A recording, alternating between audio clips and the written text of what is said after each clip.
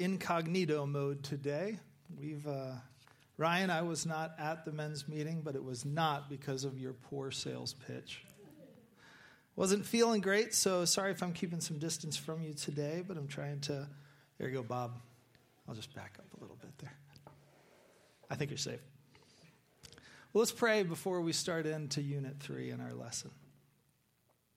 Father, I am grateful for the words that Brian just read, not because they're stirring words, but because they are truth. There is no one that's the standard but you.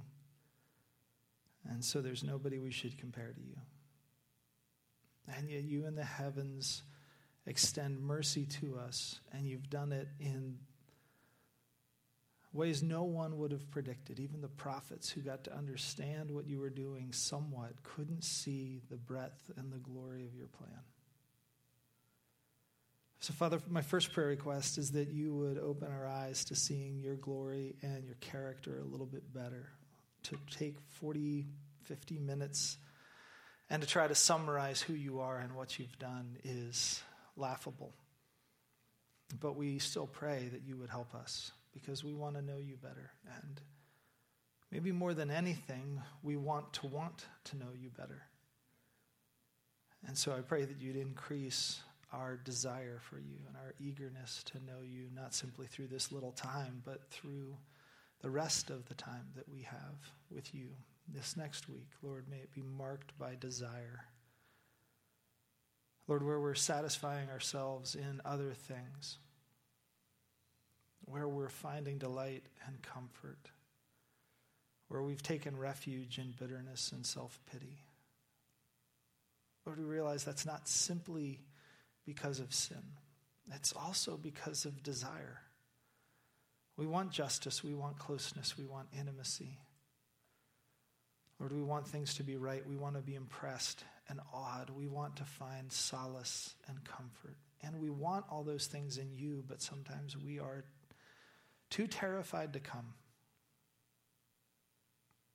And so, Lord, my second request is that you would increase our confidence. Not just our desire for you, but our confidence to come to you. And Lord, I pray for that across our congregation. There are great needs in our church right now. We're grateful for the way that you've sustained Gus. And again, we come and we ask, Lord, would you continue to help him? We pray for strength for Phyllis, Lord. We pray that they as a couple would enjoy you and delight in you. Father, we pray for wisdom for those that are undergoing difficulty right now, trying to understand how to navigate the chaotic waters of things like healthcare, but so many other things. Lord, there are tensions that divide our country. There are tensions that are dividing our church. There are tensions that are dividing families. And Lord, we don't know what to do, but our eyes are on you. And so I pray for peace, lastly, in our church, Lord. I pray for peace in our families of our church. I pray for peace in each of the souls that are settled into this church. And Lord, that expression of desire for you and confidence to come to you in peace because we've found you. Lord, there's no better news. And I pray then, lastly, for boldness, that no matter where you've placed us, we'd be eager to share who you are and what you've done with us. And Lord, I pray that we would be bold to proclaim the good news to those who so desperately need it. I pray, Lord, for the households and the families immediately around us. Father, I pray that our testimony in this neighborhood would be compelling, that the way that we interact with them would proclaim that you are a just, a fair, a good, and an attractive God whose glory dominates. And so, Lord, may they see us as a church that loves one another, that sacrifices for your kingdom, and that cares about them.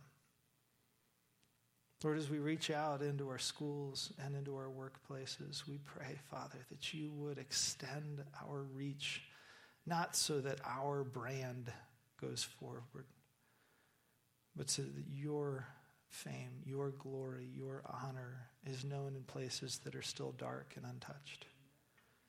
It is unfathomable to think that there are people in our community who don't know who you are. given the opportunity that your church has had to be able to reach out. And so, Lord, I pray, don't let the stones cry out under our feet. Lord, let us proclaim that the Messiah has come, and we're gladly celebrating him. We long for his arrival. Father, I pray, through this meager lesson of profound truth, Lord, I pray that you'd change and alter our church no matter how we've come in this morning. I ask this in Jesus' name. Amen. Well, this morning we had from Brian a responsive reading that, as he said, came from the Valley of Vision, a Puritan prayer book. And we have been glad over the years to kind of learn a little bit more from it. What I was grateful for in that responsive reading is the way that it's going to set us up for some things we think about God's character. If you looked ahead in the lesson, you see that we're going to talk about the triune God. We don't have to look too far. That's the title of our lesson, clearly. But in looking through that, you might see that we're going to spend some time talking about the Father and some time to spend talking about the Son. But where I'm going to try and move us quickly, the reason I'm going to try to move us quickly through those first 2 points is because I want us to focus on the question of who God is as Spirit. And the question I want to ask is primarily one that's meant to be personal. We can ask corporate questions later. But as we're going through this material, the question I want to let you ask yourself and let the Holy Spirit prompt in you a little bit more is, what has my experience of God been like lately? Not what truths do I know, what truths do I not know, but what difference has that made in you? Emotionally, how does that carry you through rough times? What delights you? What brings you some sense of kind of peace and comfort? Because I think the knowledge of God, knowing who God is and enjoying him, is not simply meant to be something we pass on a test. We're not simply to be a church that gets doctrine right, but has wandered from our first love. So the question I want us to think about as we think about Father, Son, and Spirit is to ask this question of, how are we experiencing God? What has our relationship with him been like? Not what's it founded on. We celebrate those realities, but what's it been like lately for you? So with that, let's look at the passage that Brian read last. This is Revelation chapter 5, verses 1 through 5. It begins and says, "Then I saw in the right hand of him who was seated on the throne a scroll written within and on the back, sealed with 7 seals." Now, if you remember our time from Revelation, and if you don't, I get it. We were going through Revelation in a whole variety of ways because our church was meeting in a bunch of different spots when we were talking about Revelation. I think we talked about Revelation a little bit here. We talked about it at Ascension. Talked about it in the barn. Can't remember if we talked about it in the plaza or not. We probably talked about them online. It was a varied approach to going through Revelation. But if you remember, the scrolls and the seals breaking on the scrolls were a really significant moment starting in chapter 6. But that scroll's introduced here in chapter 5. Revelation begins with John meeting Jesus, having him described in terms that look human but are so much more than human. Having then Jesus sort of begin to address these lampstands, or what are set up as churches around him, and giving a bit of an evaluation of all the churches that were on kind of a rideable circuit around John's home church of Ephesus. But after that, John is then brought into a scene in heaven. Chapter 4 and chapter 5 describe that scene. And chapter 5, verse 1 gives us this one moment. After all the glory that we've seen, because God is creator, because God is the one who's intervening in history, there's a plan to be able to wrap up all the injustice that's going on. Isn't it kind of encouraging? Wouldn't it be encouraging right now? And won't it be discouraging when our next political cycle wraps up? Because people will make a ton of promises about how they're going to fix all of our problems. And we get excited every time we think that there's a new solution for all of our divisions and troubles and turmoils. We get kind of caught up in all the promise, and then there's a bit of a letdown when we see, these politicians weren't as powerful as we thought they were. That's kind of what's happening here in Revelation chapter 5. There's a plan. And God has this plan, this scroll, And it's sort of God's way of bringing an end to all the trouble of the earth. And it would be exciting for something like that to be opened. The problem there in verse 5 is that we don't actually have, in verse 3, is that we don't have anyone who can open it. Because in verse 2, an angel sees this scroll and says, this is a big deal. Who is worthy to give us this news, to open this scroll? Who is worthy to be the one to be able to sort of bring it to pass?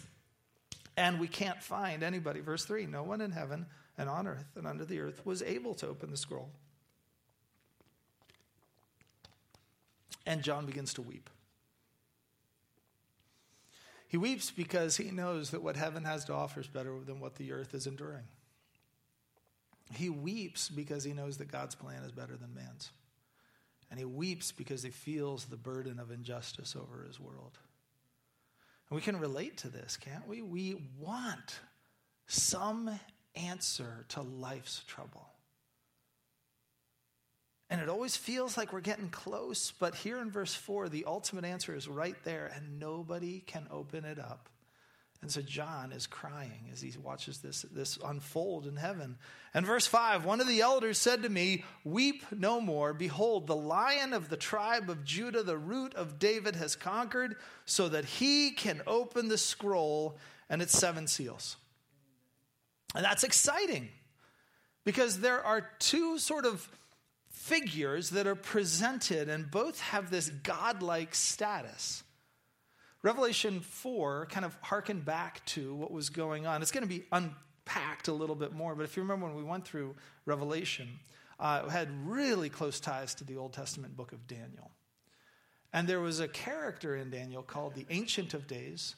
There was a character in Daniel who had this appearance of a human, and both of them seemed to be more than just any other character that's ever appeared in history.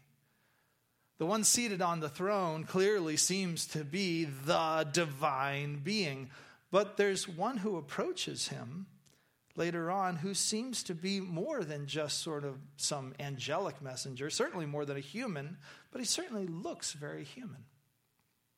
And here in 5, we're getting this sense that what is happening from the throne is going to come from God, but there's going to be some triumphant Root of David, Lion of Judah, human being who's going to conquer, and he's going to open up the scroll and its 7 seals. What we have kind of pictured here in Revelation chapter 5 are the first 2 persons of the Trinity. So let's take a look for a sec. And we're going to dive into our book. We're in lesson 3. We're going to ask a question about what it means for us to really know this God who, even in the definition of who he is really difficult to comprehend. In fact, in the email that'll go out later today or tomorrow morning, I'm going to include a quiz that we went through a long while ago. We'll talk about it a little bit more in a bit. But I want you to try and take the quiz. It comes from a guy named Tim Challies. He asked some questions about the nature of Jesus, what it means for Jesus to be fully God and fully man. I remember when we went through that when we were doing our doctrine course a few years ago, and we had put that quiz out there, and everybody who tried to take it really wrestled through it. I think a community group went through, and they had some lively discussion about some of the answers, because trying to understand what it's meant for God to be like us but not like us, knowable but in a way that is always going to exceed our ability to sum him up, and to have a relationship with that kind of a God, and then to find out that that God came and entered into human history so that he was God and he was a human. All of a sudden, I just want to let you know, we have entered into the very deep waters of the ocean. It is going to be tough for us with our swimming skills to navigate everything that's going to be presented here. But this is one of the lessons that I'd encourage you as well. As there's different scripture references here, I'd really encourage you to try and take a look at them, unpack them a little bit, and just enjoy, just get a bit of a teaser to what we're trying to think about. What's our experience of God? Go into these and just enjoy the presentation of who God is that comes across in all of these references. Listen to these 3 verses.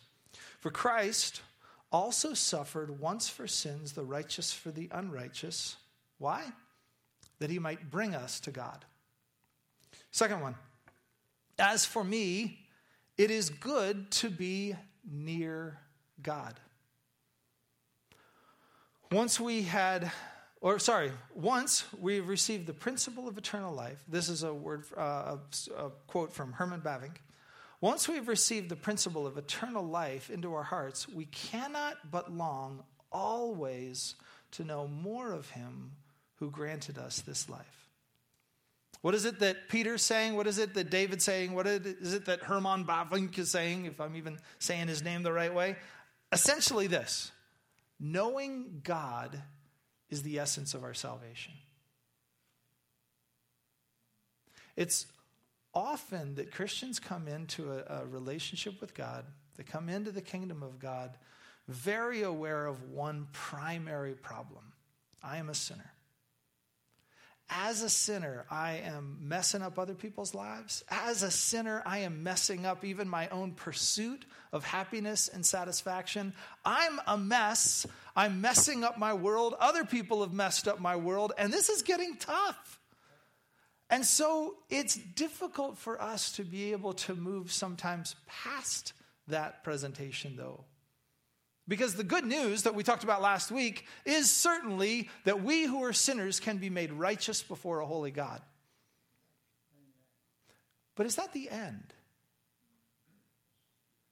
If you take everything that we talked about in that hypothetical soldier from last week, the idolatrous rebel who was punished for his sins, brought back to life, given legal status of being justified before God, being reconciled to God, and being adopted by God into his family. If he gets all of these new statuses and clearances in life, what was it all for? It was that he would enter into the king's home, sit at the king's table, be able to walk into the king's presence. It would be that former sinner, now saint, enjoys the new status that he has. What is our chief end?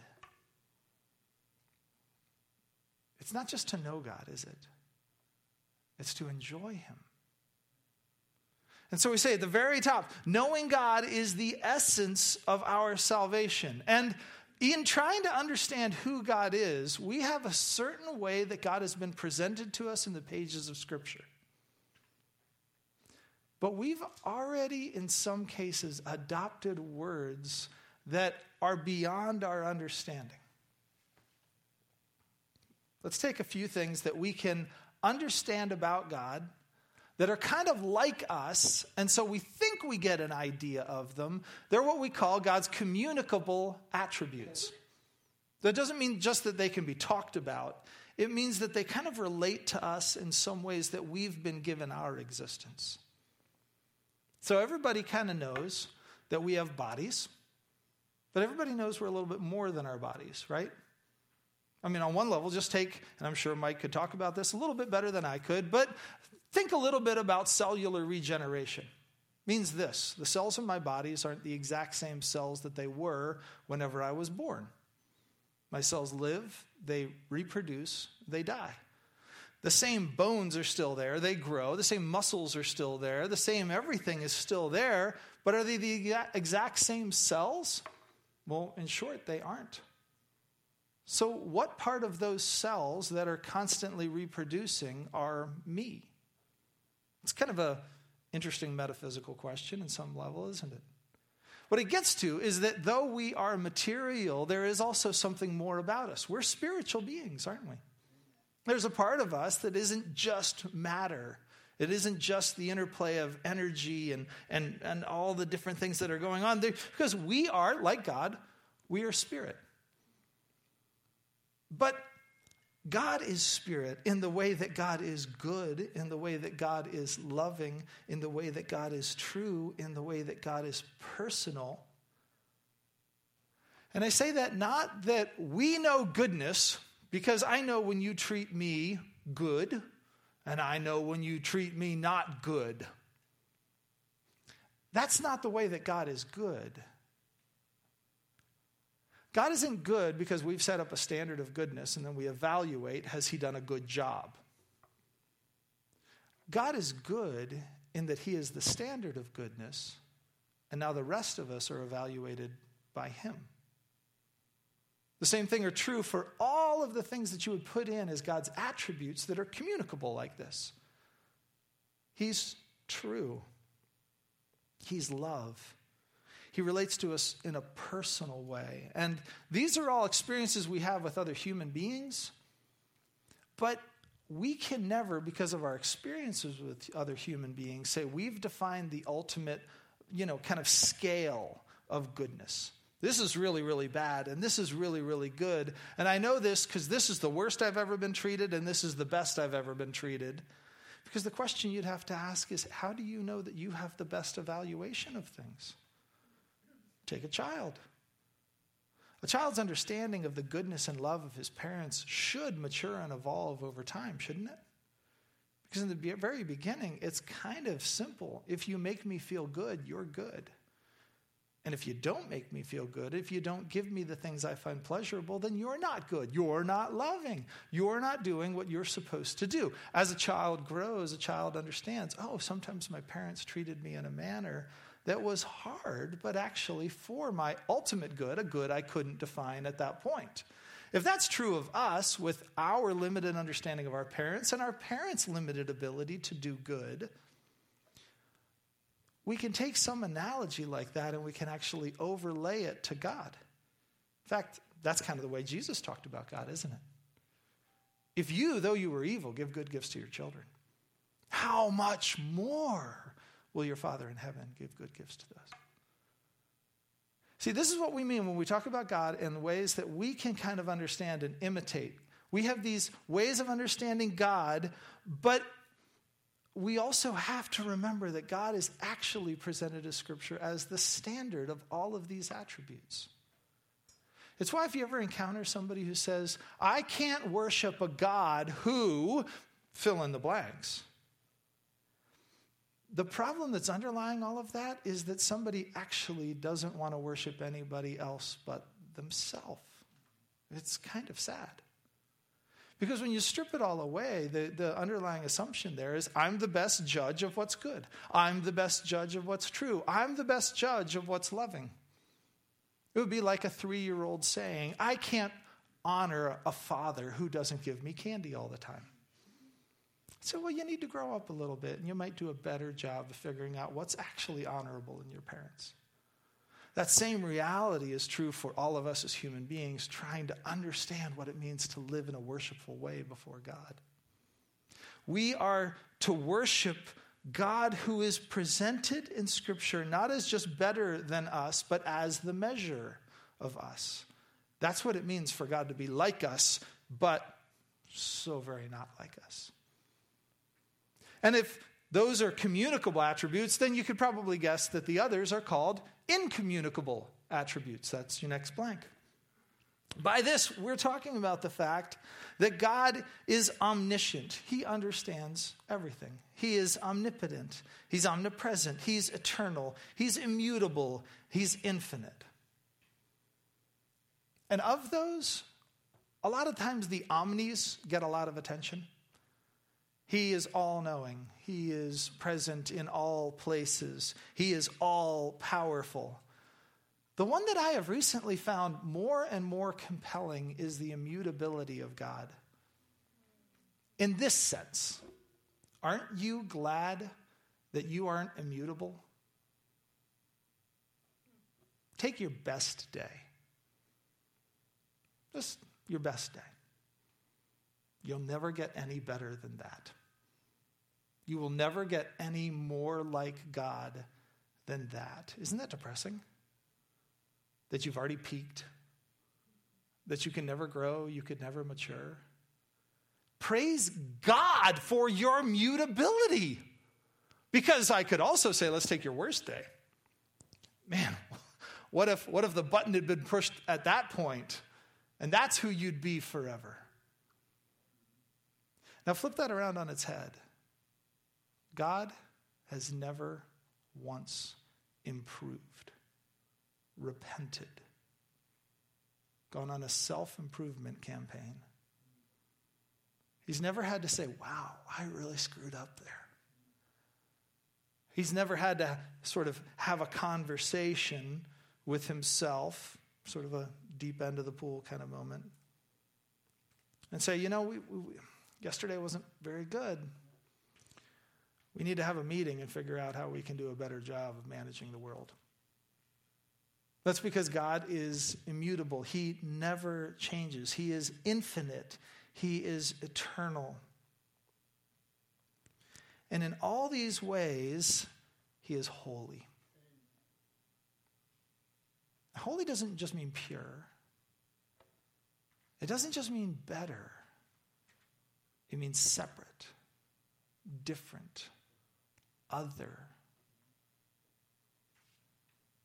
But not in a way that you think of middle school where, popularity rules the day and everybody who's other than you is kind of always looked down. When we think of God's holiness, his otherness, there's a sense that we are always looking up to him. We are always looking out beyond something. And in Paul's words, it feels like when we're trying to comprehend who God is, what he can do, what he has done, it's always like we're looking through a veil. We're getting shadows, we're getting movements, we're getting ideas. But what we long for is to have that kind of peeled back, which is why Brian could read for us, to whom then would you liken God, or what likeness would you compare with him? If this is who God is, then why would we want to reduce him down into the picture of something that we can comprehend? The Israelites did it with cows. We just do it in our American Idol kind of ways. Think about the recent acquisition that the Browns made at quarterback. Now, I don't know if you know about this guy, and I don't pretend to be an expert on him. But he's a guy who's got 22 women who are accusing him of being inappropriate sexually. And he's probably one of the best 5 quarterbacks. There will be debates in Cleveland for a long time about which of those 2 statements matter more. But what's discouraging is that no matter who we have set up as our idols, as our heroes, they always fall. They always have weak spots. Tom Brady, the most exalted quarterback, abandoned his first wife because he found somebody better. Everybody's got something that's making them seem just not quite right. That's what happens with all idols, guys. When we try to take all of our desires for this incomprehensible God and we try to have them satisfied in lesser experiences, those are wineskins that just blow apart. Our righteousness, our impressiveness, our glory isn't all that shiny. And it can't hold the weight of any of humanity's expectations. I think I've let every single person in this church down multiple times, and I probably don't even know the number of ways. Why? Because I'm just one of these who really shouldn't ever try to take God's place. Every one of us, when we're imitating God, we only stand in his place and point away to him and say, if there's something you're desiring in this relationship you have with me, let me just let you know I'm glad to stir it up and then point you to him, because he's the only one who will satisfy either of us. So to whom would you then liken God, or what likeness compare with him? This is from our statement of faith. There is one God, infinite, eternal, almighty, and perfect in holiness, truth, and love. In the unity of the Godhead, there are 3 persons, Father, Son, and Holy Spirit, co-existent, co-equal, co-eternal. The Father is not the Son, and the Son is not the Father, yet each is truly deity. One God, Father, Son, and Holy Spirit is the foundation of Christian faith and life. And at the end of the day, God's nature as triune is why we have named this church Trinity Church. We don't want to be so very focused on one person of the Godhead that we make the kind of mistakes that are so easy to make. And another link I'm going to send away in the email comes from this is one we've shown and kind of laughed at before. It's come author called Lutheran Satire. and it's of St. Patrick trying to explain the Trinity to some of the early converts to Christianity that he found. It's an enjoyable way of understanding how partialism and modalism and water and eggs don't really capture what we just read about God in his triune nature. But here's what I find difficult as we think about the Trinity, just one last statement. It's easy for people to say, I don't really think that I can grab this idea of God as triune because I really can't understand it. And I would say if that's your standard, you should just give up on knowing anything about God. Because any one of these communicable or incommunicable attributes, if you dive deep enough into that well, you will exhaust your intellectual supply of air. You will never understand what the love of God truly is. Which is why Paul said, I pray for you as a church that when you think about the love of God, that you try to comprehend how incomprehensible it is. The Trinity, you don't get it, so you can't understand it. Well, then don't believe that God's loving. Then don't believe that God's good. Then don't believe that God is in charge. Then don't believe that God knows everything. Because frankly, you will never understand any one of these things. And the goal of this lesson is not that we simply understand God, get an A on the test, and are impressing him with whatever we've mastered about him. It's that we would be in awe of him and that we would enjoy him. See, at the very end of this slide, we see that God is three persons. Each person is fully God, and there is one God. So let's talk about the first person of the Trinity, God as, point A, Father. When we think of the fatherhood of God, we think first of God as the initiating agent. While the entire Godhead is revealed as active participants in these areas, when the Father is presented in Scripture, he's always the initiator of these activities.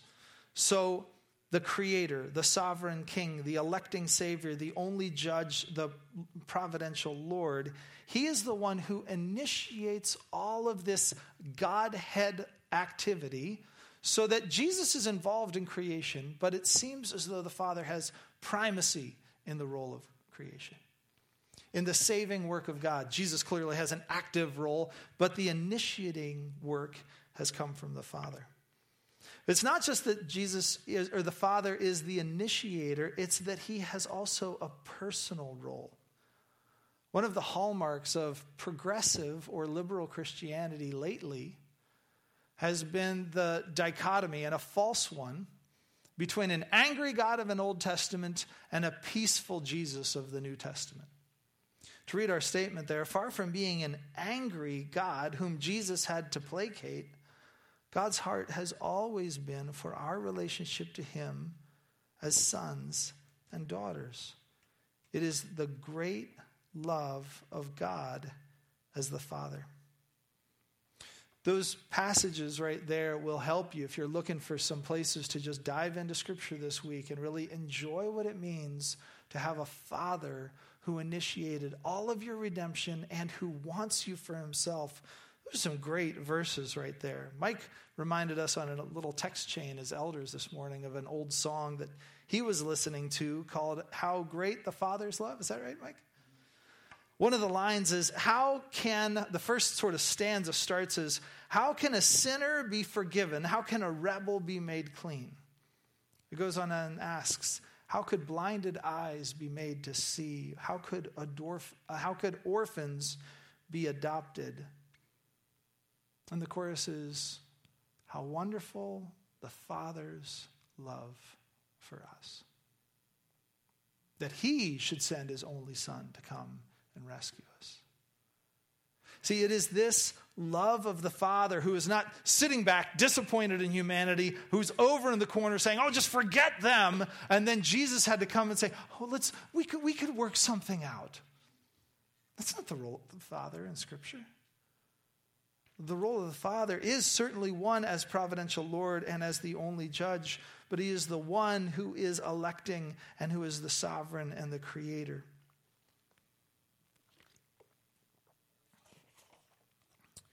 Let's move to a second picture that we have in Scripture of who God is.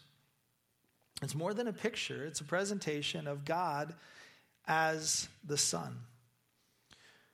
Reading from B, the Son of God, seen in glimpses in the Old Testament, is revealed in Jesus Christ, who came to earth to reveal God's true nature.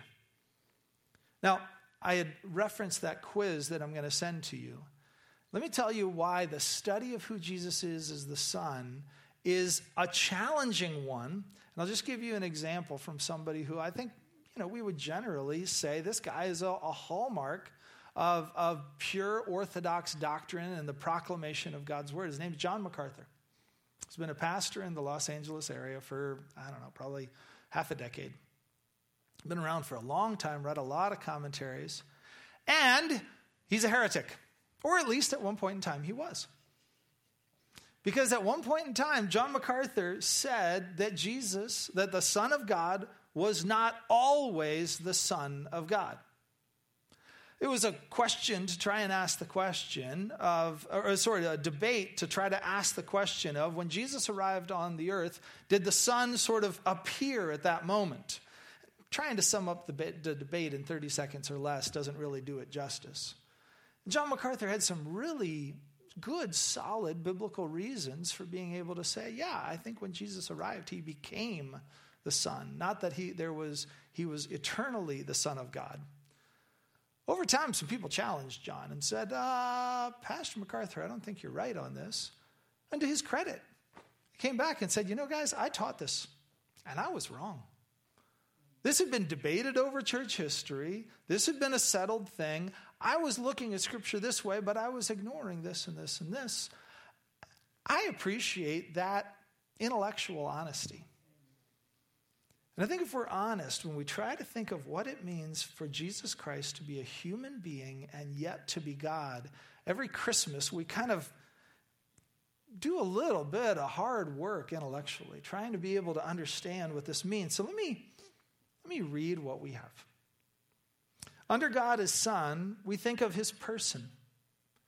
Jesus is both fully God, always existing, sharing all the characteristics of God, and forever reigning as King, and fully man, born of a virgin named Mary, untainted by sin, living fully under the temptations and weaknesses of humanity, yet suffering death perfectly and triumphing over sin eternally.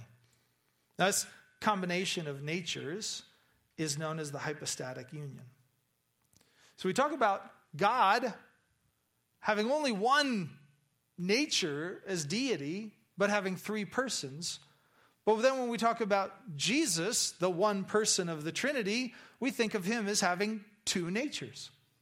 Not split down the middle so that some things are being done as God and some things being done as man. That he, in both natures, is 100% man and 100% God.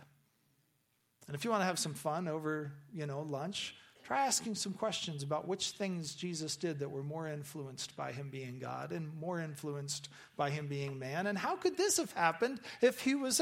It's kind of a fun debate, as long as it leads to us enjoying the fact that he did this perfectly. That's what we say in his person. Point 2, his roles. Jesus is our Savior, our priest, and our King. As our Savior, Jesus' primary purpose in coming was that he might save mankind from the perils of their rebellion. As our priest, Jesus can both sympathize with our weaknesses because of his humanity, while also being able to end sin because of his deity.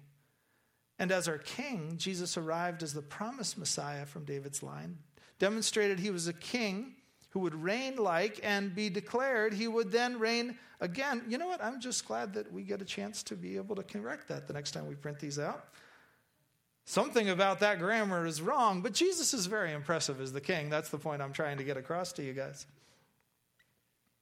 The good thing about those three roles is that when you study the Old Testament, there were a bunch of flawed kings. There were a bunch of flawed priests. And there were a bunch of flawed military leaders. But from Genesis 3 and on, every time a significant human stepped onto the stage, there was always going to be a question for every Jew who knew their history. Because God had promised that sometime someone would be related to Eve, and that son of Eve's line would come and defeat the serpent. So when Moses came, was he going to be the one? Not really. When David came, would he be the one? Not really. And when everyone who would come in either a priestly way or a kingly way, or even in a military way, whenever they would step onto the scene, would they be the one who would finally answer all the tensions of Genesis 3? And the answer was repeatedly no, no, no, no, no, until Jesus came. And the one who conquered and the one who represented would also be the one who would rule. And verse 3 summarizes what we talked about last week, that his primary work was that in his life and in his death and in his resurrection, Jesus lived and died and rose, not just as our example, but as our substitute. See, it is true to say that Jesus came to show us how to live. But it's also true that Jesus knew we wouldn't be able to live like him. And so he came to, in living for us, cover all the ways that we would fail. And in living for us, give us the ability to be able to enter into God's presence so that we could read in one of those previous verses, Christ also suffered once for sins, the righteous for the unrighteous, that he might bring us to God. You see, Jesus didn't come simply to be an example, either of how to obey or how to sacrifice. He didn't just come as an example of how to conquer. But when he lived and when he died and when he rose, he was doing that because we couldn't. But that through faith, we have.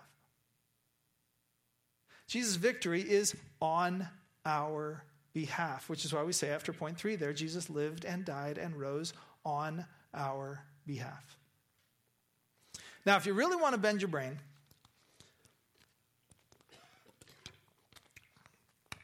Jonathan Edwards tried to picture the Trinity one. And he said, imagine someone standing in front of a mirror. They see the mirror, and they're impressed by what is there in the mirror, and they fall in love with what's there in the mirror. You've heard this story before? We call these people narcissists because of the guy, Narcissus. But Jonathan Edwards took that and said that actually doesn't work because it's done at a human level. But that story might get as close to the way that we could understand God in all of his perfection. Because the Son is called the image of the Father. It's an accurate description for who God the Son is. And Edwards goes on in much better, more intellectual and more flowery, more beautiful language than I can portray. He says, imagine that a perfect person has such a perfect image of himself that you could say that that image is also a person. And if that person could so relate to the image of himself that there would be a holy and a perfected enjoyment, that the love that would exist between the two of them was also able to be personified, then you'd be able to say, in some sense, that you have the Father, you have the Son, and in the embodiment, the personhood of that love, you have the Holy Spirit. The reason I put that out there is hey, that's something Jonathan Edwards said, is one, because I can't say it as well as Jonathan Edwards said. Two, because that's not really the way that the Bible portrays it. There have been a lot of ways that smarter people than me have tried to read the pages of Scripture and say, I think we could sync these things together. And that's Edwards' way of trying to say what the Trinity is. That's better than a 4-leaf clover. Sorry, a 3-leaf clover. Better than a 4-leaf clover, too. It's better than an egg. It's better than air. than water, right? As you'd think of as, vapor and liquid and solid. But when we think of God as the Spirit, when we think of God as the Son, it's not bad to think of the Son as the image of the Father. And when we think of the Holy Spirit, it's not bad to think of the Holy Spirit in some ways as the personification of perfect love. But the way that we would describe point C is that God as Spirit can be discussed this way. Because there has been great confusion regarding the person and work of the Holy Spirit, we want to dedicate more of the time in this lesson to studying and enjoying the deity and work of the Spirit of God. So when we think, point one, of his deity, we are thinking about the fact that the Father, the Son, and the Holy Spirit are the same in essence, are equal, and are eternal. What we mean by that is that the Holy Spirit is fully God. When we are relating to God the Spirit, we're not getting the ambassador of God. We're not just sort of getting an emissary or some sort of exalted angel. We are interacting with God himself. That's why Jesus said, "And I will ask the Father, and he will give to you another counselor to be with you forever, the Spirit of truth." And then in that says, "I will not leave you as orphans. I will come to you." We read in the very beginning, God created the heavens and the earth, and the Spirit of God was hovering over the face of the waters. So the first thing for us to understand when we think about the Holy Spirit is that we are talking about God to whom we relate as God, the creating God, the life-giving God, and also not just to God, but to a person. The Spirit is not an it or an impersonal force. So we're thinking of his deity, and point two, we're thinking of his personhood. What that means is that when the Spirit of God is presented, either in the pages of the Old Testament or the New, he is presented as a he, as a personal being to whom we're relating, not as a force of something that's kind of creating. This isn't Star Wars in that sense. We're talking about someone who has a mind and who possesses knowledge. That's why Paul would say, "He who searches our hearts knows the mind of the Spirit," because the Spirit intercedes for the saints in accordance with God's will.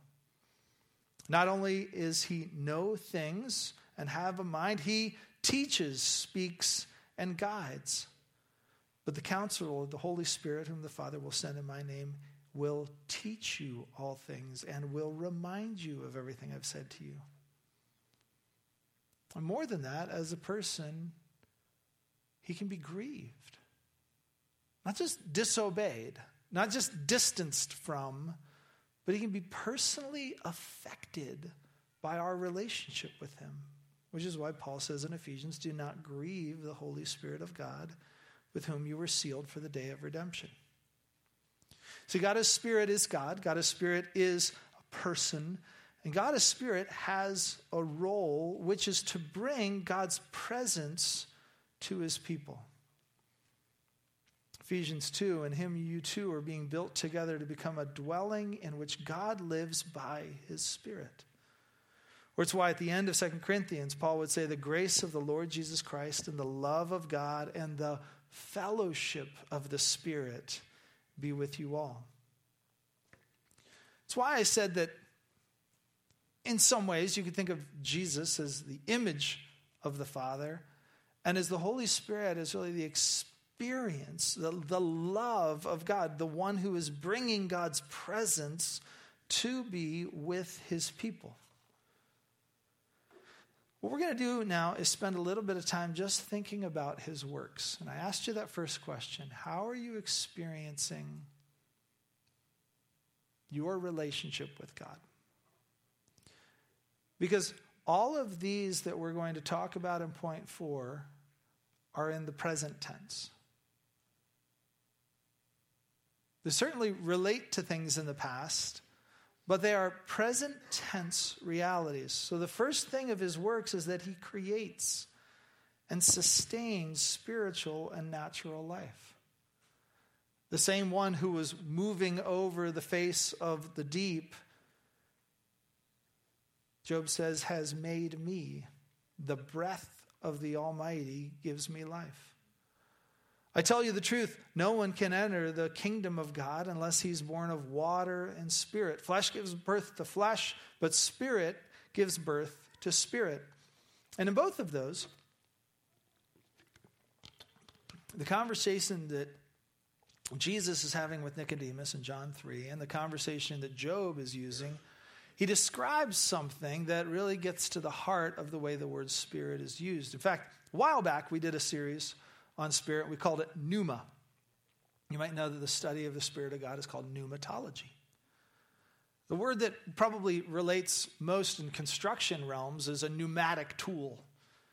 It doesn't mean an electric-powered tool. It means an air-powered tool, because that word pneuma, spirit, has a lot to do with the way we would think of breath, wind, things blowing across. That's why Jesus said to Nicodemus, when the wind blows, do you know what has actually happened? Nicodemus says, not really. So that's the way it is with the wind of God, the breath of God, the Spirit of God. So when man is created, he's like everything else, made up out of dust, but more than dust. God actually breathes his pneuma, his breath, his Spirit into him. And so he is a creating and sustaining. He is a judging and a purifying. When he comes, he will convict the world of guilt in regard to sin and righteousness and judgment. He goes on and describes that process a little bit more to be able to say to those of us who would want to share the good news and to describe what happened to us in the very beginning when we heard the good news. It wasn't some powerful speaker that affected change inside us. It wasn't somebody saying something to us who brought conviction. It wasn't something that they said that actually brought real life. That was the simultaneous work of the Spirit of God, which should give us great confidence when we're talking to others. You don't have to convict. You don't have to regenerate. You don't have to convince or bring life. Because John says that is what the Spirit will do. And more than just creating and sustaining, more than judging and purifying, he also guides and he assures. It's why in the Psalms we can read, "Teach me to do your will, for you are my God. May your good Spirit lead me on level ground." In the same way, from the same sermon, and Jesus is speaking to his disciples, he says later, when the Spirit of truth comes, he will guide you into all truth. He will not speak on his own.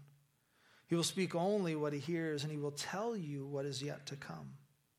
So there's a work sent by the Son that the Spirit is doing in the world today. Jesus, married to a human body, can't be here. But it's better that he left, because the Spirit of God is presently at work, not just having guided, having created, having judged, having purified, but doing that work today. That's why Paul says, when you became a Christian, you didn't receive a spirit that makes you a slave again to fear. But you received a spirit of sonship, and it's by him that we cry out, "Dad, Father." How do we have this confidence that we prayed for in the beginning of this message to be able to come to God? It's because the Holy Spirit is constantly doing that work of assuring us you belong to him and you belong here. It's not everybody else around you that belongs here. It's you that belong, because God belongs to you and you belong to God. And in doing that, he levels everything out and he unifies us. Paul said in one of the great divisions of his day, you, the Jews and the Gentiles, are being built together to become a dwelling in which God lives by his Spirit. And ultimately, through all this, we see that he reveals.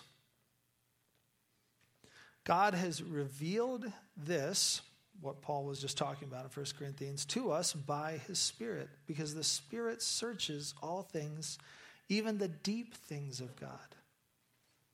What this means is this should change the way that we read the Bible. It means that every time we open up the pages of Scripture, we shouldn't just be having an interaction with printed words, just like you're having an interaction with this, kind of as though these are just notes. Every time we open up the pages of Scripture, we have something that is described in Acts as, brothers, the Scriptures had to be fulfilled, which the Holy Spirit spoke long ago through the mouth of David concerning Judas. Something big and bold was happening. It was a substantial move in the kingdom of God among the leaders that Jesus had left behind. And when trying to understand what was going on, he doesn't speak in the present tense. He speaks about God's work in the past tense. So what God had done is he had inspired this passage long ago. And he's now bringing it to bear. We hold an ancient book that's still alive because of what God did through his Spirit and because of what he does through his Spirit. And in doing that, he reveals Christ, the passage that we looked at there before, and he reveals the active presence of God. He says, don't you know that you yourselves are God's temple and that God's Spirit used to live in you? No. He says it through the present tense. And he says it to Corinth. Corinth was suing each other. Corinth was celebrating adultery and incest. Corinth was trying to figure out who one-upped each other because they had a ranking of all spiritual gifts, and people, like some sort of tournament, were trying to figure out how to get the best ones so they could have the best position. What a Spirit-filled church! But that's what Paul says they actually are.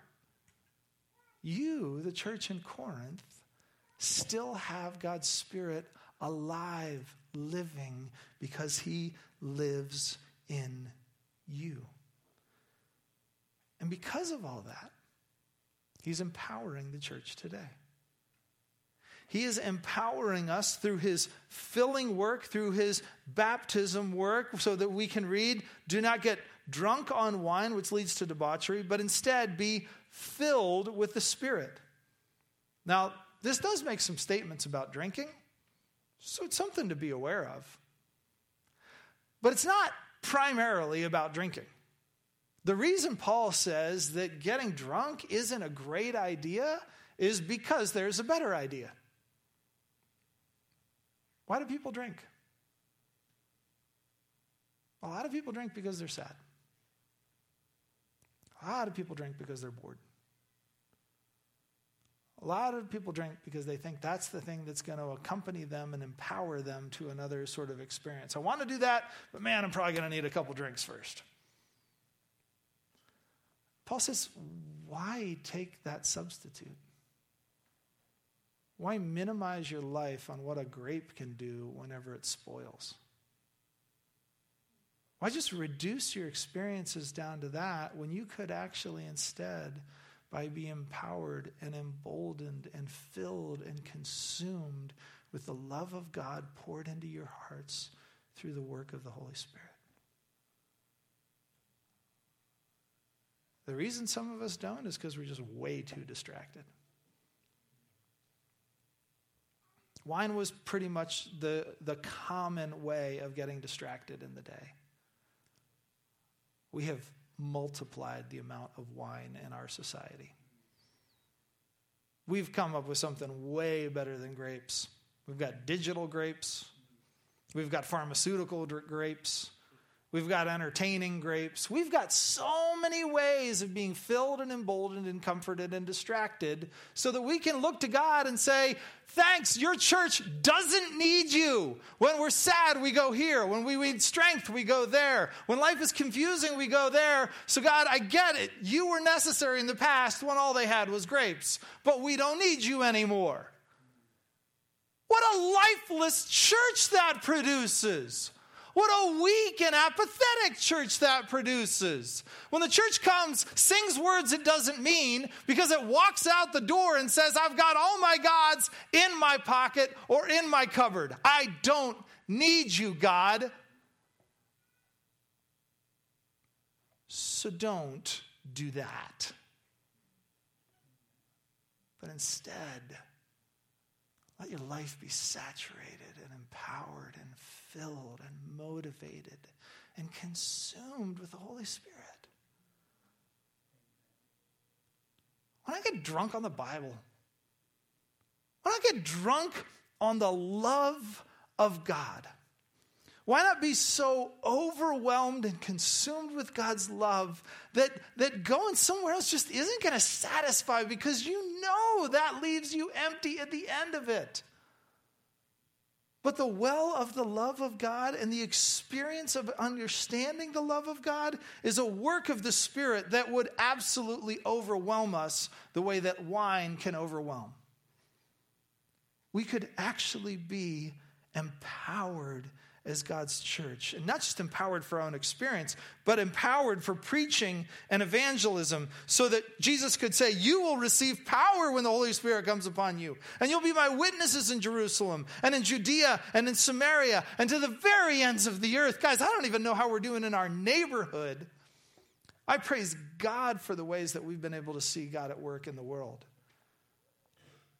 But I come away from a meeting with pastors in Nepal, and I'm not thinking, man, it's a good thing they were around us because we sure got it going on. I come away and I think, Lord, make us more like these guys. Make us willing to sacrifice like them. Make us willing to preach like them. Make us willing to, let us find a field that is white for harvest like what they have found. And what that happens is it brings this expansion because of the empowering work of the Holy Spirit. So that what we see is, when Peter was still speaking these words, the Holy Spirit came upon everyone who heard the message. The circumcised believers who had come with Peter were astonished that the gift of the Spirit had been poured out even on the Gentiles. Can you imagine what this could mean in the life of our church? It might mean that the growth of our church would look like people you would never want to welcome into this church. Because the church belongs to us, to people like us with our experiences. The church belongs to people who like the songs that we like or think the way we think. What if even the Gentiles was God's future plan as the scroll for Trinity Church got opened up? What if the folks that God would bring into this church would sit in your seat? What if they'd sort of get in your way? What if they'd want to see us doing things that we just wouldn't necessarily think that we would want to do? And just so you know, I'm not setting you up for something. I'm just saying it seems like that is when we invite the Holy Spirit to work. What he's pretty good at is surprising the people who wanted something but had no idea what they really wanted in the first place. What if what God's going to mature us into isn't simply a church that feels better for us, but that looks more like the ministry of Jesus? Because his ongoing works are to create and to sustain, to judge and to purify, to guide, to assure, to unify, to reveal, to empower. And he does this ultimately by raising up leaders and giving gifts so that we want to kill sin and see fruit grow in this church.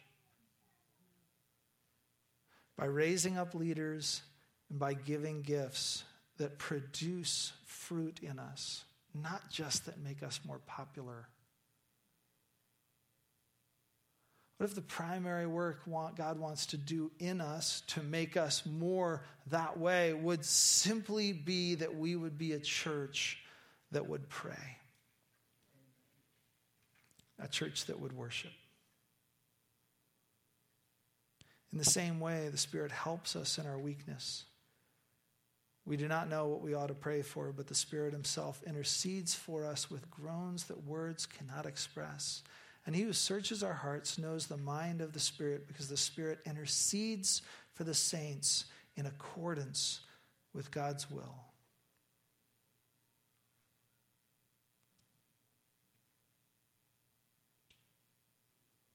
Those of you who know Revelation 5 know that I ended it too quickly, didn't I? Revelation chapter 5, verse 6 ends slightly different. Verse 5 says, one of the elders said to me, "Weep no more. Behold, the Lion of the tribe of Judah, the Root of David, has conquered so that he can open the scroll and its 7 seals." And if you're a Jew reading that and you stop at verse 6 and you don't move on beyond that, you were thinking, yes, John is on exile and the Romans are the ones who were in charge. We need the Lion of Judah to come. We need the Root of David. We need a king to come back and do his work. I want to see a lion once again on the throne. Amen, right? And then verse 6. And I turned and I saw a lamb standing as though it had been slain. And they sang a new song, saying, "Worthy are you to take the scroll and to open its seals." Why? For you're the lion. No. For you were slain. And it's by your blood that you rescued and ransomed. Church, I submit to you, it's a bit of an analogy that without the Spirit of God, we'll live our lives in verse 5. God is going to bring power according to the standards and the definitions of our day. And I just want to let you know, you'll get so bored with your verse 5 definition of what God's doing. The work of the Spirit of God since he has come to the earth in power, sent by Jesus, was to remind us that the lion came. But he came in the most beautiful way that once we saw it should have made sense. Isaac was going to die, but there was a ram that died in his place. Adam and Eve were covered in fig leaves, but there was an animal whose blood was shed so that they could be clothed. Over and over, every single way, even the best of the priests would have to kill an animal in order to find some forgiveness for their own sins. And so when the conquering lion came, the Spirit of God reminds us he came as the perfect expression of the love and the power and the plan of God, because he came to die. And if we define our church and our future and our plans off of verse 5, then we're going to succeed and thrive and grow at every step. But if we're empowered by the Spirit, then we'll be reminded the love of God was shown to us through a path of death and sacrifice and suffering. And I think we'll be more empowered to do the same. To say, God, whatever you call us to, I see what you empowered through Jesus, who even in the garden was struggling and yet drank the cup. So Lord, if you would have us to suffer and to sacrifice and to serve, not to be important or influential, but simply to do your will, then Lord, do your verse 6 work in us too, because that's the way you saved us. We're going to sing and we're going to ask the Lord to empower our worship through that process. But let's pray first and ask the Lord to empower us when we leave by the same Spirit. Father, I pray, you know my dreams for this church, and you know how many times you have tweaked and disappointed and thwarted them only to do something better. Father, we would be just like Peter, who when you proclaim a way that leads to a cross, we would get in your way and say, that's not the way to go. But through your Spirit, you remind us that's the way you saved us, and that's the way you're still saving the world. So, Father, next week as we think about what you're doing through our church and how you're actively working so that we can encourage each other and we can serve the world, Father, I pray that you'd be reminding us first by the work of your Spirit in us that you have saved us through the blood of Jesus, and that empowered by your mercy and in awe of your plan, we can do whatever you ask because the same Spirit's at work in us who brought Jesus back from the dead. Father, I pray, receive our worship now. Exalt Jesus now through our singing. And then propel us into those worlds so that we can serve like him. In Jesus' name I ask. Amen.